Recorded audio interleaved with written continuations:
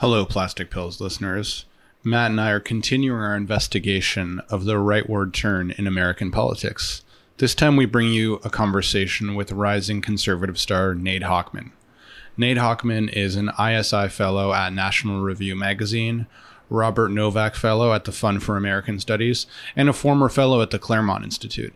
In our conversation, we discussed his conservative critique of academic freedom, conservative views of truth, and what is common to the American New Right. Please enjoy this conversation with Nate Hochman.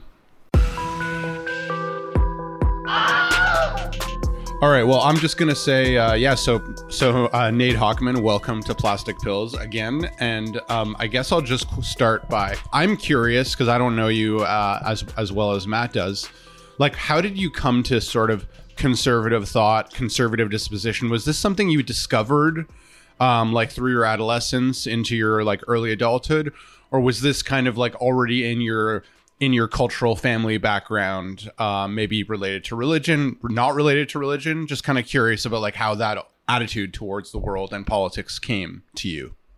Right. So I am from Portland, Oregon, that bastion of right-wing thoughts. Just to give you a sense of my cultural background, it was not something that I grew up around. In fact, I don't think I really knew very many, if any, Republicans growing up. I think I remember sort of thinking that they were those scary bad people who won the election in 2004, and my parents were very upset about it. It was, one of my first memories, actually.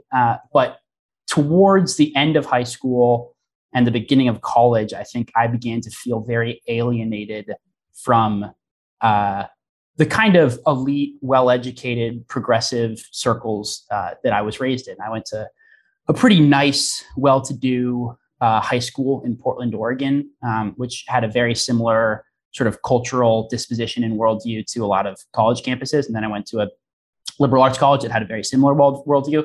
And I became, at first I was just alienated from the fact that everyone thought the same way, right? So it wasn't actually an ideological first principles disagreement. I still thought of myself as broadly liberal, but it was more just a sense that if everyone is agreeing all the time, there's probably something missing. Or at the very least, I'm interested in sort of hearing the people who disagree. So I started seeking out other arguments. And then as you engage with other arguments, I had one conservative professor who took me under his wing, and I started reading actual conservative thought.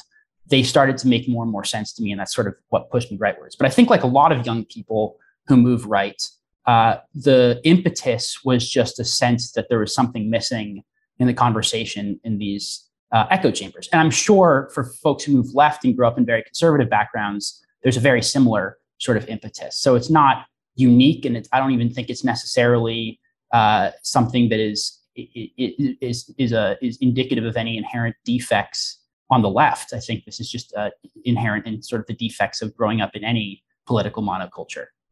Yeah, totally. I think, it's interesting to hear you say that. In some ways, I think as someone on the left, I felt like I've been observing the way the culture has been shifting, and like all these things like, wokeness. I was always scared of wokeness when I was observing it when I was doing one of my master's degrees. I did two, but anyway, that's a whole other story. So, and I just noticed in the university the way that I felt like I was worried it was alienating young people and it was going to push people rightward. So like, I feel like you're almost like the case study of that happening, or like potentially a case study of that happening. So was that like an influence?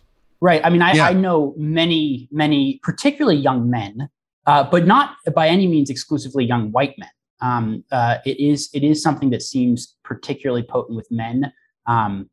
There's a broad sense, even if they're not particularly political, and certainly they don't think of themselves as right-wing or conservative, there's a broad sort of disdain for campus elite progressive pieties. And I remember, it's very striking on my college campus, a lot of young men who were not very political, and again, didn't think of themselves as right-wing, you get them behind closed doors, and everyone was kind of like, oh yeah, that stuff is ridiculous, right?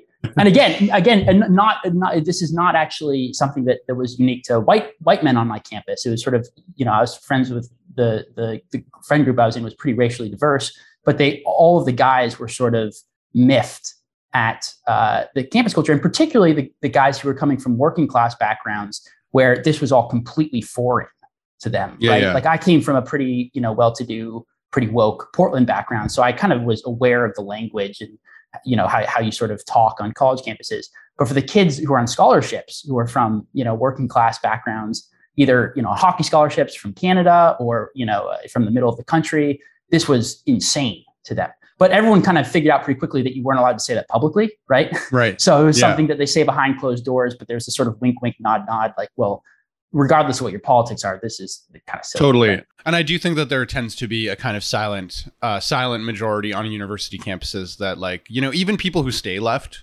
they will kind of privately be like, this lunacy, it's not worth saying anything because I don't want to get like yelled at, but this is crazy. But then it makes it seem, and actually I will say this is where I think some conservatives are a little bit wrong about college, or they over exaggerate college campuses. They make it seem like everyone actually agrees, but it's really just the loud voices that dominate. But the majority is actually just like, this is crazy, I'm just not going to say anything. The fact that they're scared to say something is obviously a problem, but it's not like the university is like a majority.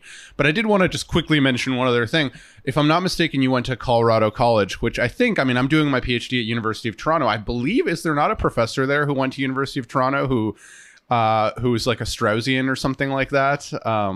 They're very well made in political science. I thought there was. In political science, I think there's only one real Straussian, and he did not go to University of Toronto, but maybe someone passed through. Okay, maybe. Actually, anyway, I wasn't sure. Even my conservative professor wasn't a Straussian. He was. Okay. He liked to say, the Straussians. Strauss said he wasn't a liberal Democrat, but he was a friend of liberal democracy. My professor liked to say he's not a Straussian, but he's a friend of Straussians. Right. Okay, cool. Yeah, this is kind of related to an article you wrote on free speech on university campuses, right? Which is where I wanted to kind of move the discussion more into that kind of substantive dimensions of your politics. Because in this article, you say a lot of things that I happen to agree with, right? I do actually think that there should be more ideological diversity on campus, and that should be celebrated. I do think that progressives should read more conservative texts. Obviously, I've taken that upon myself, right? But one of the things that I think I disagree with in your article, of course, is this argument that you put forward following somebody like William Buckley, that the point of pedagogy and the point of education should be to inculcate people in the right value systems and the right truth systems. And in your case, you think that associates with conservative worldview, which I obviously deeply disagree with. And the kind of way that I would, well, before we get into like the question I have about the merits of that, can you explain why it is that you take this position first? Sure. So I guess I would contest the premise a little bit because I don't think William F. Buckley, who I was citing, was arguing for a sort of explicitly politically conservative college campus. But if you get to the end of the essay, I actually argue that there's a lot of problems with that, right? And also his idea of the way that you do this is by basically letting the trustees and the donors make all decisions is, that's not how a liberal education is supposed to work, right? And I actually have the sort of vaguely anti-capitalist critique at the end that might appeal to some leftists by saying, truth is not a good that can be traded on the marketplace, right? So I mean, that book, God, Man at Yale, was written when Buckley was my age. And there you can sort of tell it was written by someone who has not fully thought through his ideas yet. But his critique of academic freedom as it was sort of deployed at the time, I thought was what was compelling.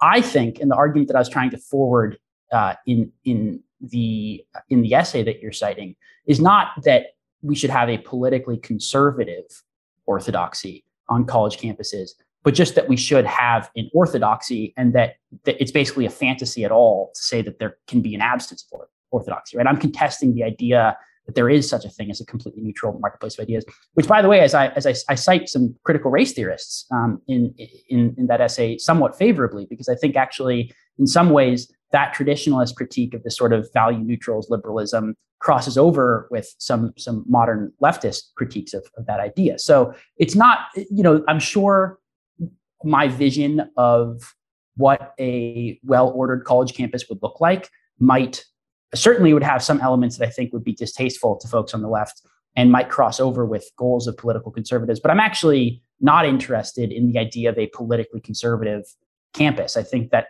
like the idea of a college campus sort of being structured in a way that is specifically ideological, you've already lost, right? Liberal education is to a certain extent supposed to be beyond the reach of activist politics. So it's not quite that I think I want a conservative orthodoxy on campus. I just want a recognition of the fact that A, truth exists, which we can, I'm sure, get into, and B, that actually professors do have an obligation to teach the truth. And academic freedom is a really important sort of intermediate tool, because in order to reach the truth, this is somewhere where I think Mill is right mostly, you actually do have to examine a wide range of ideas and debate and have ideological diversity. So I'm not discounting those things.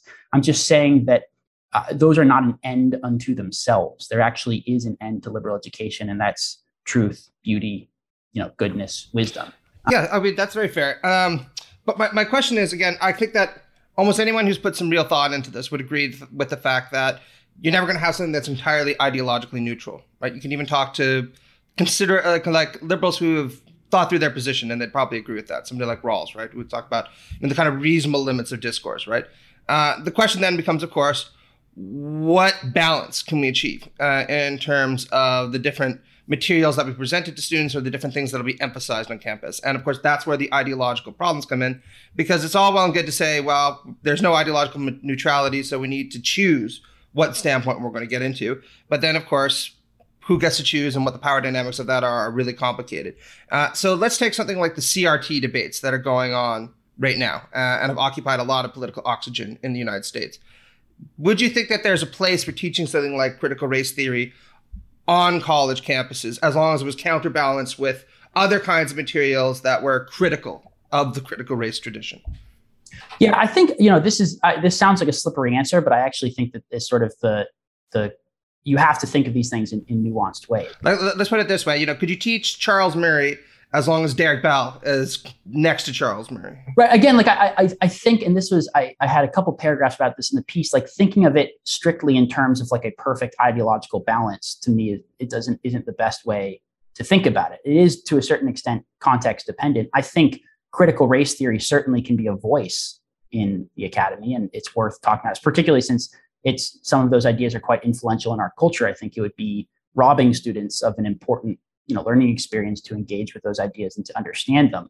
But when that worldview has captured entire humanities departments and is sort of presented in many ways as the only worldview on college campuses, that to me is a problem. And that's where questions of what is true actually come into the discussion. Because, from my opinion, and this is probably like an ideological point to a certain extent where left and right might disagree, critical race theory is wrong fundamentally. Its epistemology is wrong. Its history is wrong.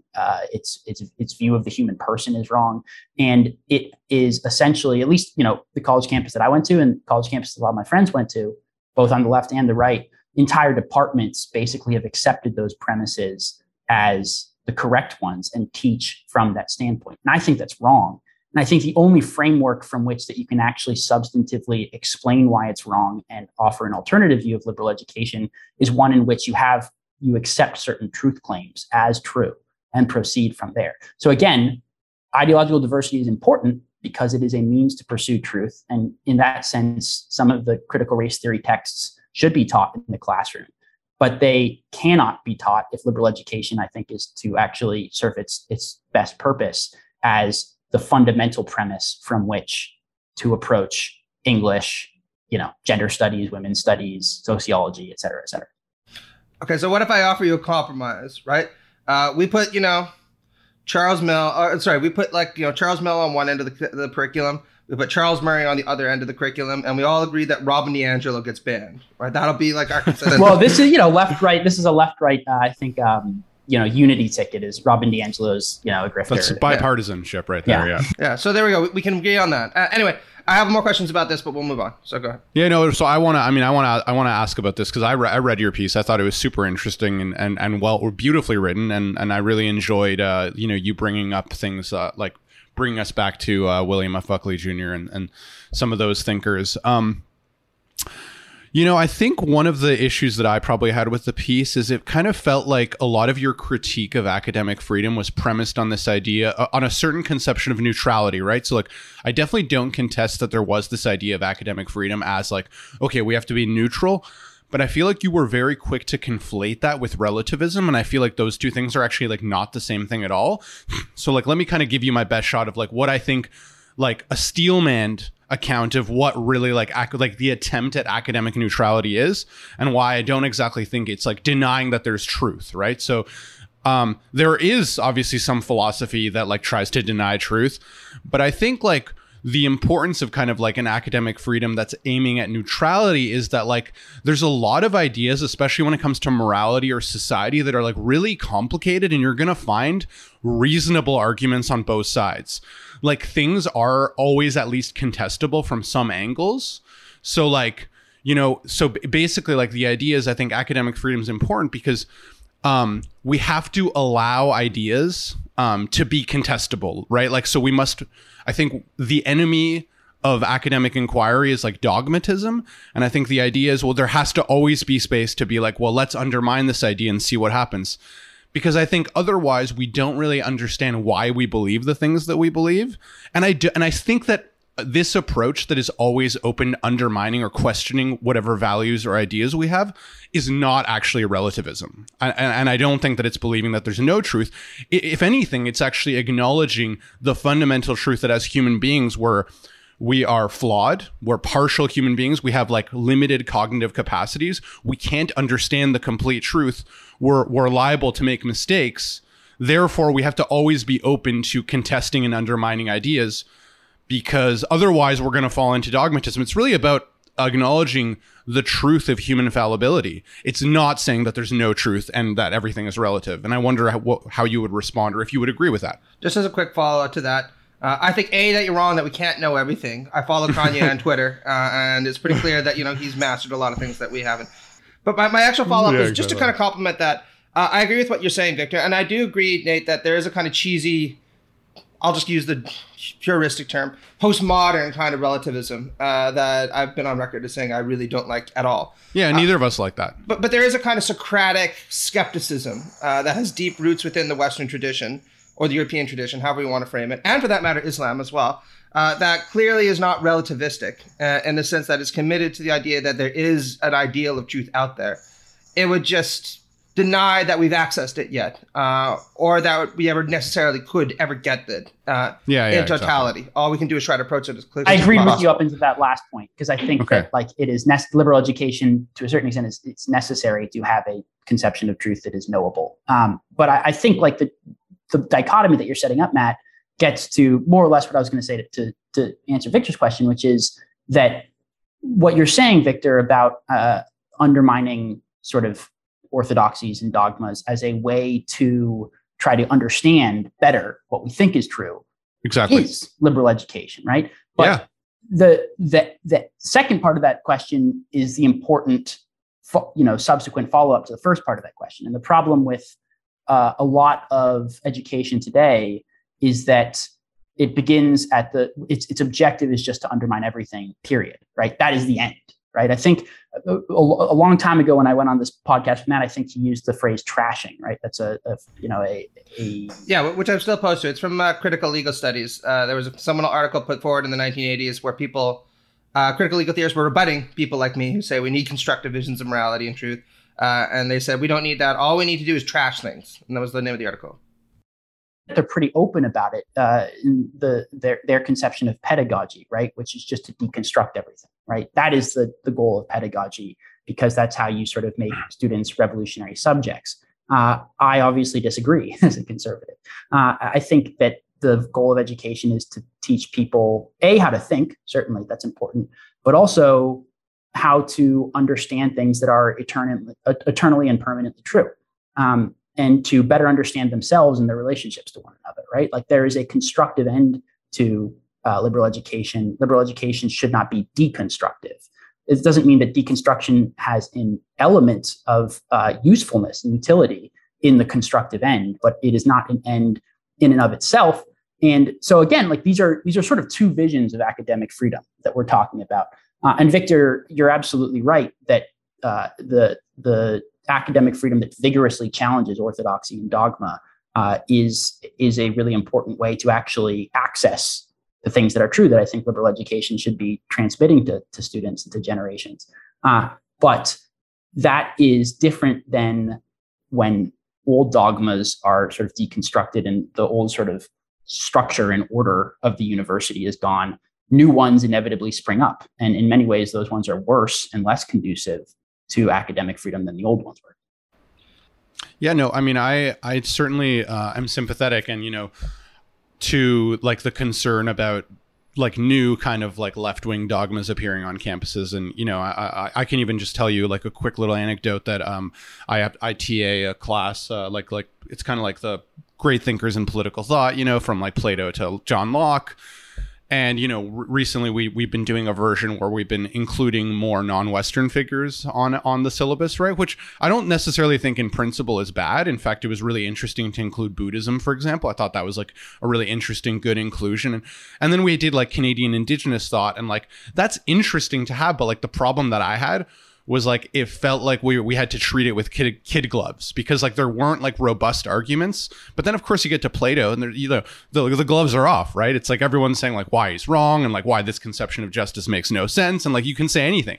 But then when it came to like the Indigenous thought or some of these other ones, it did just feel like as pedagogically I had to be like more careful, because we were trying to like, and that to me is not the spirit of a liberal education, not the spirit of, so to me. But I will say, like, I still do feel like, in your piece at least, like, I did feel like there was a bit of a conflation with neutrality, because it seems like when I heard you answer, like, you do think that a certain kind of neutrality is important insofar as we want to be able to leave the door open.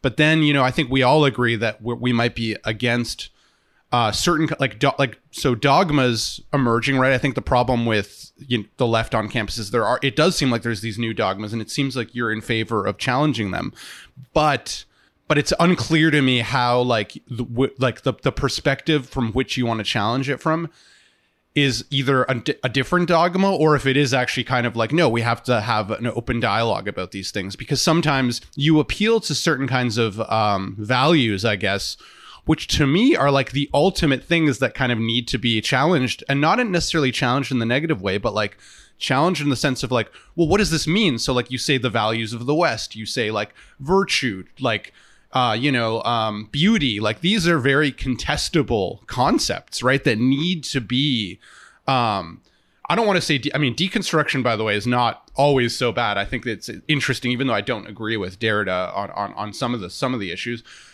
But like there is value in really like being like, okay, well, what do we even mean when we say those things? Because I think just like defending them by name easily risks becoming another kind of dogma, right? So, and that's sort of what I was trying to get at, I guess, is like, for example, when you are choosing what to put on a syllabus, values, judgments, and questions are inevitable, right? Because you can't put every single thing that's ever been written on a syllabus. Your poor students would struggle with that, I'm sure. I've tried. Yeah, right.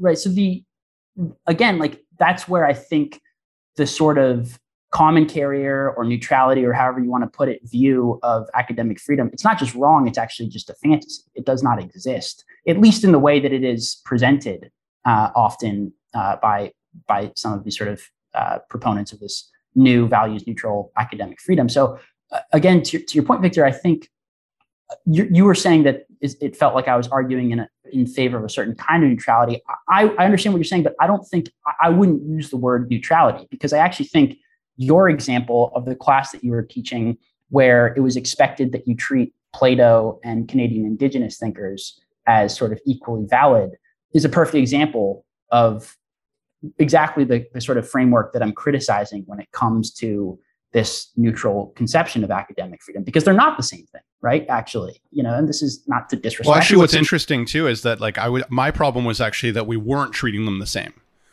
That we actually had to treat the Indigenous thought with kid gloves, right? Like because we right. And but the fact that you shouldn't treat them the same assumes certain basic some assumptions about values and about truth and about a hierarchy of sort of intellectual.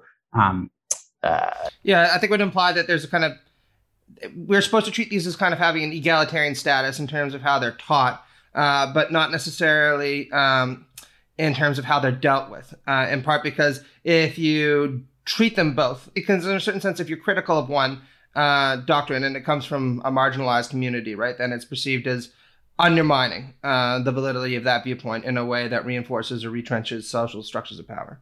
Right. So what I'm calling for essentially is just to recognize the fact that values judgments are inevitable and are an aspect of, well, just in general human life, but in this context of liberal education and of teaching and of learning and of discussion of ideas, and to not be scared of that, to not shy away from it. Right. Like there's this sense, and again, this is particularly potent in some circles of academic thinking on the right, which is who I was criticizing in my essay.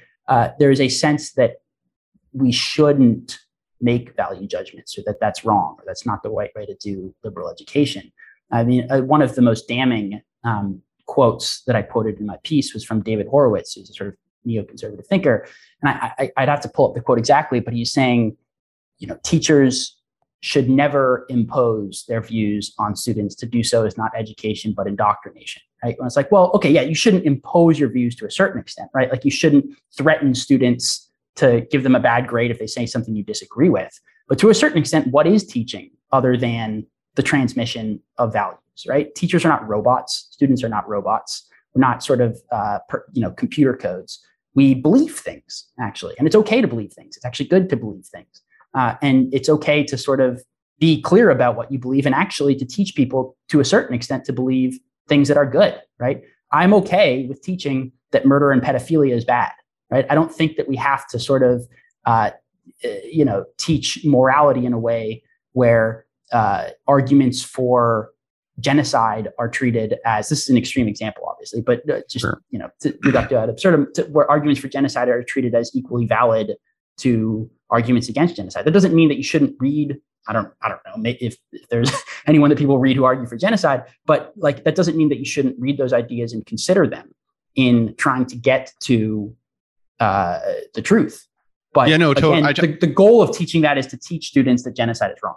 I see what you're saying. And like, I think we want to move on to some more questions since we have like limited time. I will just say, like, I agree with you about the values thing. Like, I think it's impossible to avoid values, but I think what maybe I've been trying to get at as you've been talking is like, I think the value should really be something about like epistemology, like an epistemological modesty, like the fact that human beings are fallible. We don't have the answers, and the university is a place to try to figure out and acknowledge our weakness as humans because these things are open, as opposed to, and I think the danger is like epistemological confidence. Like, and I think that I worry about being like, well, the university is somewhere to teach, the certain values. There is a philosopher, by the way, you should look him up, Stephen Kirshner, who there's a lot of controversy around him because he has all these crazy arguments because he's testing the limits of our moral intuitions. He has like arguments, like a liberal defense of like slavery. He has like articles even about like child adult sex and the morality, and like he's just testing our moral intuitions. And I think to me that is like in the greatest spirit of philosophical, like kind of what's the word I'm looking for? Like gadfly, just like trying to question us and be like, well, are your intuitions, do they make sense in every case? Yeah. Just really, really quickly, I agree with epistemic humility. Epistemic humility, modesty. Yeah, you're right. Humility is probably a better word, actually. But it is, and Matt knows I wrote my thesis on this sort of heterodox political theorist, Michael Oakeshott, who was very much in favor of this. The point is just that those values, while important, exist up to a point, right? And recognizing their limits is just as important as recognizing their importance. Fair. See, that's an interesting point you bring up, though, because I would argue that actually one of the features of American conservatism that you don't necessarily find in the more liberal versions of conservatism you find in the English tradition, for example, is what Russell Kirk said, this conviction that there has to be a transcendent or eternal order to which society is intended to conform. Now, you can see elements of that in Burke, and Kirk was aware of this, right? But one of the things that you do find in the more skeptical variants of Anglo-conservatism, at least in some moments, is a rejection of the idea that we could ever know such a transcendent order. And so there's more of a reliance on very human things like tradition, for example, in order to settle these kinds of questions, rather than appeal to something like God. You're saying you think American conservatism is more reliant on tradition than European strains? To me, that seems... No. What I'm saying is Anglo-conservatism is more reliant on traditionalism than American strains of conservatism, right? Where I do think that there's this belief following somebody like Kirk that there has to exist a transcendent, that's his term, right, moral order to which society is intended to conform. That's usually hierarchical, even if everyone has their role to play in it. But that's a kind of philosophical question that I wanted to mince for another side. I think the most interesting stuff that you've done recently has been making your case for the emergence of these kind of new right thinkers. And, they go by a lot of different names. No one's really sure what to label them, in part because it really is a very heterodox movement, right? Post-liberals, the new rights, national conservative, you name it. There's a million different names for it now, right? And integralists. Yeah, monarchists, you find all kinds of wacky things out there, as you once could on the left, right? And in some ways, I do see this as a sign of the intellectual health of American conservatism and worldwide conservatism. It's kind of refreshing in some ways, even from a kind of agonistic standpoint. But I do think that it can sometimes be hard to pin down what exactly unifies all of these people beyond just a sometimes vaguely defined, sometimes more concretely defined antipathy towards neoliberalism and the kind of woke culture that's associated with that. So can you give me your kind of 2 cents on what you think these movements are about? And is there anything that unifies them beyond that?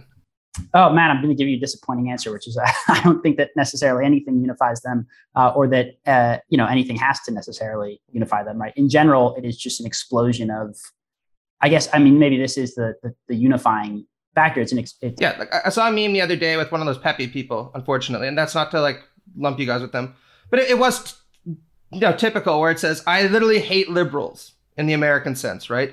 That's my politics. I have nothing else, right? Now, a lot of these people do have more politics to them, but if you were to try to find the unifying feature of a lot of it, it would probably be that. Well, I was just going to say, and I think maybe this is my best guess at this, by the way, to just sort of take a stab at the answer. And I think maybe you kind of fit into this, Nate. You can correct me if I'm wrong, that I think there is a growing movement of conservatives who are actually much more open to more leftist economic policies, but kind of are right social. So maybe that's because it does seem like a lot of these new right are a lot more critical of capitalism and globalization than I think previous versions of American. Maybe you'll disagree, but.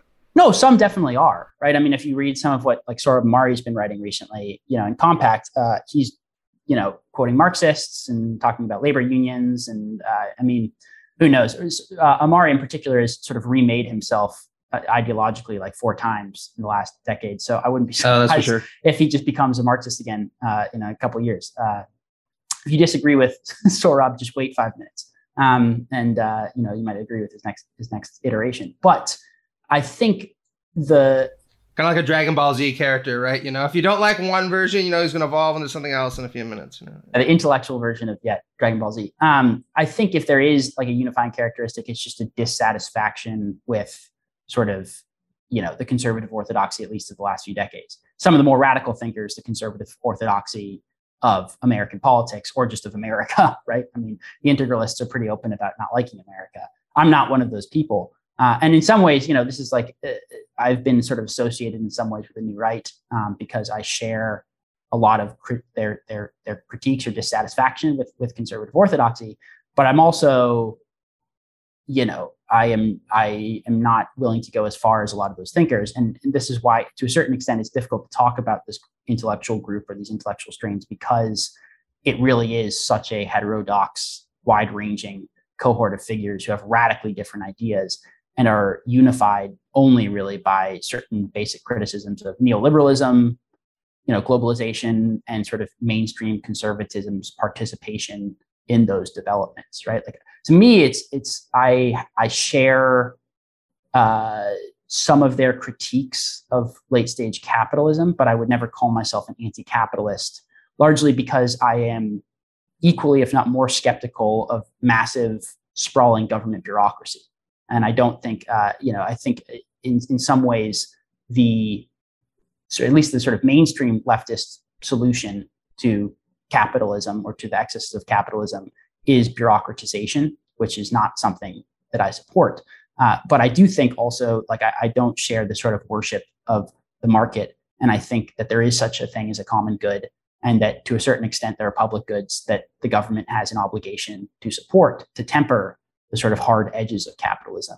So I think I sent you guys a piece yesterday about, arguing in favor of really, really robust, child support and family policy without a work requirement, right? This is one of the sort of elements of neoliberalism that I really do think is toxic, which is this idea that everyone is like a market actor, Homo economicus, and that those are, the only sort of value of humans, of citizens, insofar as the government is concerned, is making sure that we maximize their labor force participation rate, which I think is totally wrong, right?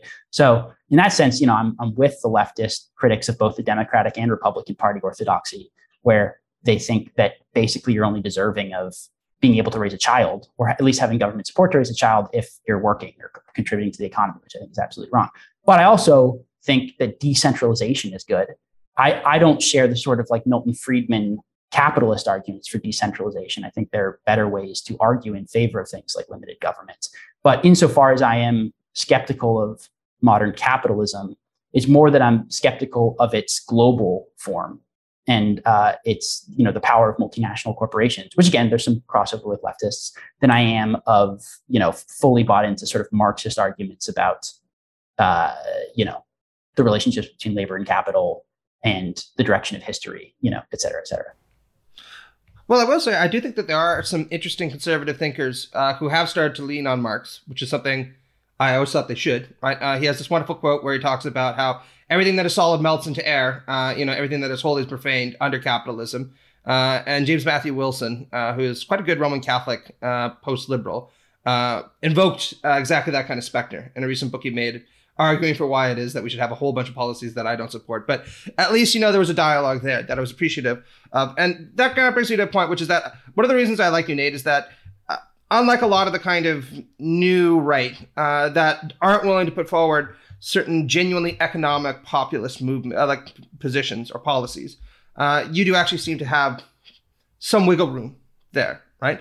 And that kind of puts you in a class of your own compared to somebody like, say, J.D. Vance, who I've seen talk an awful lot about, economic populism and elites and so on, but then doesn't support something like Medicare for all or minimum wage increases and so on. So what I wanted to ask you is, how hard do you think it'll be to get the Republican Party, which you're a member of, or at least that you kind of broadly support, to move on some of these economic issues? And do you think it's possible that they actually will do so politically? Or is this just going to kind of be let's call it this intellectual dream, rather like my dream of one day pushing the Democratic Party towards democratic socialism is probably never going to actually materialize? Again, I think it really depends on the sort of policy that you're talking about, right? And how much that comports with some conservative aims. Like to Vance's credit, whatever else you think of him, this is actually something he's been relatively consistent on throughout all of his sort of rhetorical iterations. And he's always been sort of a welfare state conservative in a way. And that comes from his background, in white working class Appalachia. So I think, I don't know exactly, what would happen how J.D. Vance would vote if something like Medicare for all came up for a viable vote in Congress. But he supported Medicare expansion on the state level. And I wouldn't be surprised if in coming years you saw more generous, particularly with family stuff in the event that Roe versus Wade is overturned and you see abortion bans. I do think that there's more appetite in elite conservative circles, but there's a sort of pretty powerful relationship between conservative intellectuals and the Republican Party agenda to support more expansive family policies. And I wouldn't be surprised at all if that included more expansive sort of healthcare, welfare state policies. And I think a lot of leftists would be happily surprised by a lot of the policies he was championing. Again, I want to get rid of the family and replace it with like these polyamorous Wiccan communes, right? That's what we all aspire to. Yeah. Yes. So some leftists maybe would be happy, at least in the medium term, before we get to the point where the state withers away and every man becomes a Plato. What was the Engels quote? Every man becomes a Marx. It was actually from the Soviet Union, right? Trotsky, where he said, every man will rise to the level of an Aristotle, a Goethe, a Marx, Right. So intermediate step is child tax credit, the final stage is state withering away. But I think the distinction, in my view, between a prudent, like a conservative approach to sort of family policy and welfare state, but I just think it's a prudent approach because I am a conservative. And what I think some leftist approaches risk doing is your disposition towards centralized power and bureaucracy, right? So one point I was making in the family policy piece I sent you is the difference between a child tax credit and universal pre-K is that a child tax credit empowers families to spend more time with their kids and doesn't actually require that much growth of the sort of bureaucratic administrative state on the state or federal level, whereas a federal childcare program would not empower families. It would just be, it might make it easier for parents in some ways to cope with having children, but it would be a centralized, centrally directed program. And I think stuff like that, that is the sort of distinction where I am all for doing everything we can to support working families, but I want to do it in the most decentralized way. And that might be, unsatisfying to some leftists who want more sort of radical transformation. But I think that has to be the way you do it if you actually care about empowering working people in America. Okay. So I have kind of one final question, and I guess like a way of getting to it. I wonder, have you ever read like George Lakoff? He had a book, Moral Politics, where he's like this linguist. I don't know if you know him. I've heard of him. I guess I should have. I've read his book. It's all good. I think he captures the difference between like kind of the conservative and left wing mindset pretty well. And he argues that like you can understand the reasoning of conservatives versus liberals in the American left wing sense around these metaphors that like.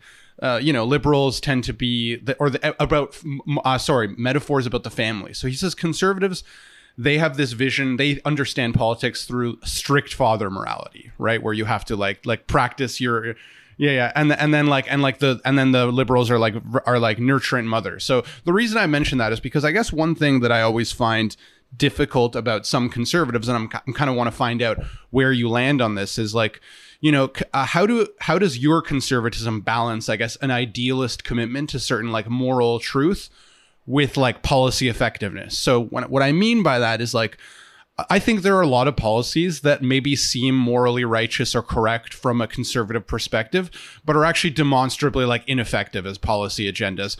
And I think one of them, for example, like banning abortion, drug prohibition, criminalization doesn't make America safer. It's actually a complete fucking disaster. Sorry for dropping the F-bomb. I mean, these things, there's no evidence to say that they make society safer. And on criminalization, I mean, you can look at a country like Norway that has, a prison system where it's a collaborative environment with the prison guards. The goal of their prison system is to emulate the outside world as much as they can as the inside world, so that way when they leave, hold on. No, I used to joke to Marion literally that if we ever didn't make enough money, I'll just go commit a crime in Norway and wind up in jail there. So anyway, and like the point is like when they changed their prison system, the recidivism rate went way down, right? Like people don't recommit there anymore because they're actually like training how to exist in society. But I think on a strict father morality, right? The reason I brought that up is I think it sounds bad because it's like, no, these people need to be punished, right? They've done something wrong. So I guess like my question is like, in your conservative, how committed is it to kind of like, it doesn't matter what the evidence shows because this is just right, versus policy effectiveness, where what's actually going to make our society, what's going to meet our policy goals, right? Like banning abortions are still going to happen, right? People are still going to use drugs. I think we should have safe injection sites because there's a lot of evidence to say that those kinds of things work. So where do you land on that kind of way of thinking? I'd probably contest a couple premises. I think the sort of, I don't know if the writer that you're citing, I've heard this framework before. I don't know if the writer you're citing is on the left, but I think the sort of strict father versus nurturing mother. We can throw that aside if you want. It's one, conservatives do believe in order, right? Yeah. But one of the reasons that we believe in order is because actually we think the outcomes for society are better, and the outcomes for society when you have a disordered society are disastrous, right? Like the actual material effects for people are worse, right? So I think the idea that that conservatives are arguing for certain policies out of just a sense that they're abstractly right with no concern for how it affects people isn't true, right? Like I actually think that what we believe is true and moral has to do with the effects of those policies on society. So, I mean, to a certain extent, it's true, and this is, I think, true to a certain extent of policymakers on both the left and the right, that you have to have policies that reflect a principle of justice. So if you believe that abortion is the taking of an innocent human life, like I do, to a certain extent, murder can't be legal, right? Just because murders are still going to happen. Take abortion out of it, right? Just because someone might murder a 12-year-old girl, even if you ban the murder of 12-year-old girls, you still, I think most of us would agree that the murder of 12-year-old girls should be banned, because if you don't, then it's anarchy, right? Well, I think that there's reason to think that that's actually meeting some of its policy goals, like to lessen. It's just that there's certain other, maybe abortion. Weren't you just saying that criminalization? From what I've seen, work? From what I've seen from the evidence, it's like the number of abortions has actually gone down since Roe v. Wade, not up. Well, that's because people are having less. That's because people are having less sex. So potentially, but like, what about drug prohibition, or like, or the other example of like criminalization, like mass incarceration, right? Like that just doesn't work. I mean, crime like hasn't gone down as a result of like there's other, I guess. How open are you to these other policy approaches? Well, so I think a debate about criminal justice and criminalization is probably the subject of an entire other podcast. But sure. I think there's also a distinction between drug laws and the number of police that you have on the streets. So there is an enormous amount of sociological and statistical and criminological data that more police actually does reduce crime. That when you have more police on the ground, it reduces crime. And this is not just a right-wing thing. I mean, you can go read, who's the Vox writer? I'm just totally slipping my Matthew Iglesias. Ezra Klein? Right? Oh, Matthew Matt Iglesias has written at length advocating for more police. During BLM 2020, he wrote in favor of sort of some criminal justice reforms, some criminalization reforms, but also putting a heck of a lot more cops on the ground, because that is one of the most time-proven, tried and true solutions to reducing crime. So when you talk about something like the criminal justice system, again, like you have to sort of drill down into the details of what you're talking about. Yeah, I'm talking about incarceration, putting people in prison. Right. So again, there are different scenarios in which different solutions work. I mean, this sounds like a cop-out or an unsatisfying answer, but like taking, I think a basic conservative principle is that one-size-fits-all solutions are not a way to govern a complex, massive. Fair enough. Complex. It was probably too massive of a question to ask you, especially at the end of it. I'll try. I mean, I'm trying to give an answer that doesn't sort of sound slippery or like a cop-out. But the point is, like, outcomes do matter. So insofar as conservatives believe in order and a sort of social policy that reflects order, you do need a well-governed, orderly society in which criminality is discouraged, and therefore that people who engage in wanton criminality are punished for it. But I think the sort of this trope that you hear from some progressives, and I'm not saying that you're necessarily saying this, that conservatives are interested in something like incarceration or criminalization just because we want to punish people out of sort of an abstract sense of strict father morality or whatever, is not actually what is reflected in most conservative policymakers and thinkers that I know, which is that these are good for society, and actually, frankly, that these are good for the least among us, right? Because the people who are hurt the most by wanton criminality and crime spikes are not well-to-do white people living in gated communities. It's the people in the communities where the most criminality happens. So that, again, that is an outcome-based argument. It's not an argument from abstract principle. Yeah, I wish I hadn't brought up the LACOP. I feel like that was a mistake. Well, but it doesn't. I mean, I think that's less. That it doesn't really matter how you frame it. The point is that it's not. To a certain extent, abstract principle has to inform policy, because you have to have an idea. Just like in the academy, you have to make values judgments. Okay, that's very interesting. And I guess just one follow-up. So how would you define these eternal principles that you're talking about? Because again, I think that's where a lot of the action really is. And I'll give you kind of two counter positions in terms of arguing for that from a conservative standpoint. So you can find some people who are in a broadly speaking Hegelian tradition, somebody like, for instance, Roger Scruton, who would argue that we can't appeal to any kind of transcendent moral ordering, at least one in the sense that the natural law theorists would want to appeal to, because we need to recognize that where the metaphysical action is in terms of determining these eternal principles are things like the lived histories and traditions of people. Right? That's one argument. And then, of course, you have this very different kind of position. Leo Strauss is kind of an exemplar here. Who would say that actually this historicism is really where everything went wrong, right? His famous criticism of Burke, right? And what we need is a return to, is something like the vision of the world as Strauss himself didn't say this, but a lot of Straussians do, right? The world is kind of bound by this transcendent order that we can understand by reason, but it exceeds history, tradition, all those kind of things. Where would you be more sympathetic towards in terms of seeking these eternal principles? Right. So I'm not a full Straussian in that I think at least the sort of operationalized political views of a lot of Straussians that we can just go back to this is naive, because this is what I was sort of trying to get at earlier. We live in a modern world with modern political conditions, and you are not going to get everyone to return, in American political life to that way of thinking. But that does not mean that we shouldn't look to something like natural law, which I do believe in, as a guide, right, in approaching these political questions. But again, it has to be mediated by certain circumstances. So I do believe in natural law. I believe in a natural principle of justice. In that sense, I'm with Strauss. But I also understand that you have to think about these things pragmatically to an extent, and that means, to a certain extent, compromising with the spirit of the age in pursuit of higher ends. I'm not sure. I mean, is that too abstract of an answer for you? I wasn't sure exactly what you were. No, we're a philosophy podcast, right? And this is why I kind of want to end it on philosophy, right? Because in my Paul Gottfried is creepy now, but in the 1980s, he wrote a really good book on the influence of Hegel. His dissertation advisor was, right? Marcuse? Oh, yeah. I mean, he's gone very far from that. Let's just put it that way. But one of the interesting points that he made, again, is that there is this very strong Hegelian tradition on the European continent. Right? I know this is getting really abstract, but I wanted to bring it back to theory, right?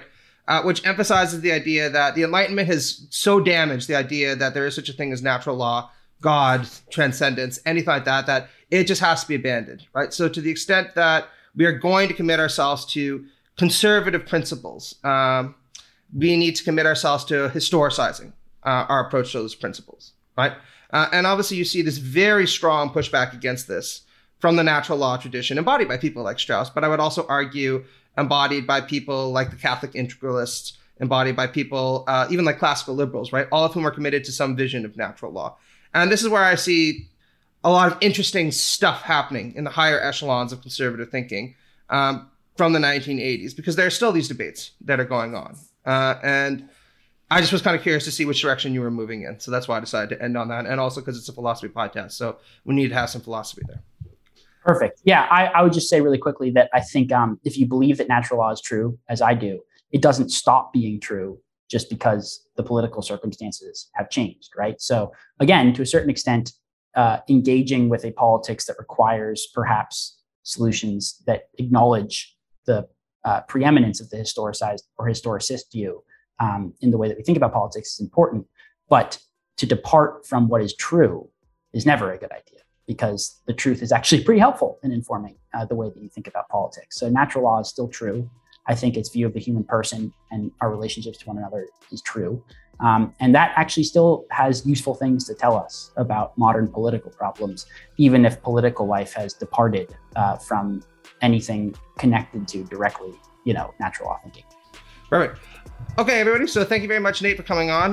We really appreciate it. And it's great to have another perspective. Not coming from me. So when it comes to the political right. So thank you very much. And we hope to have you on again soon. Yeah, that was fun. Anytime. Cool.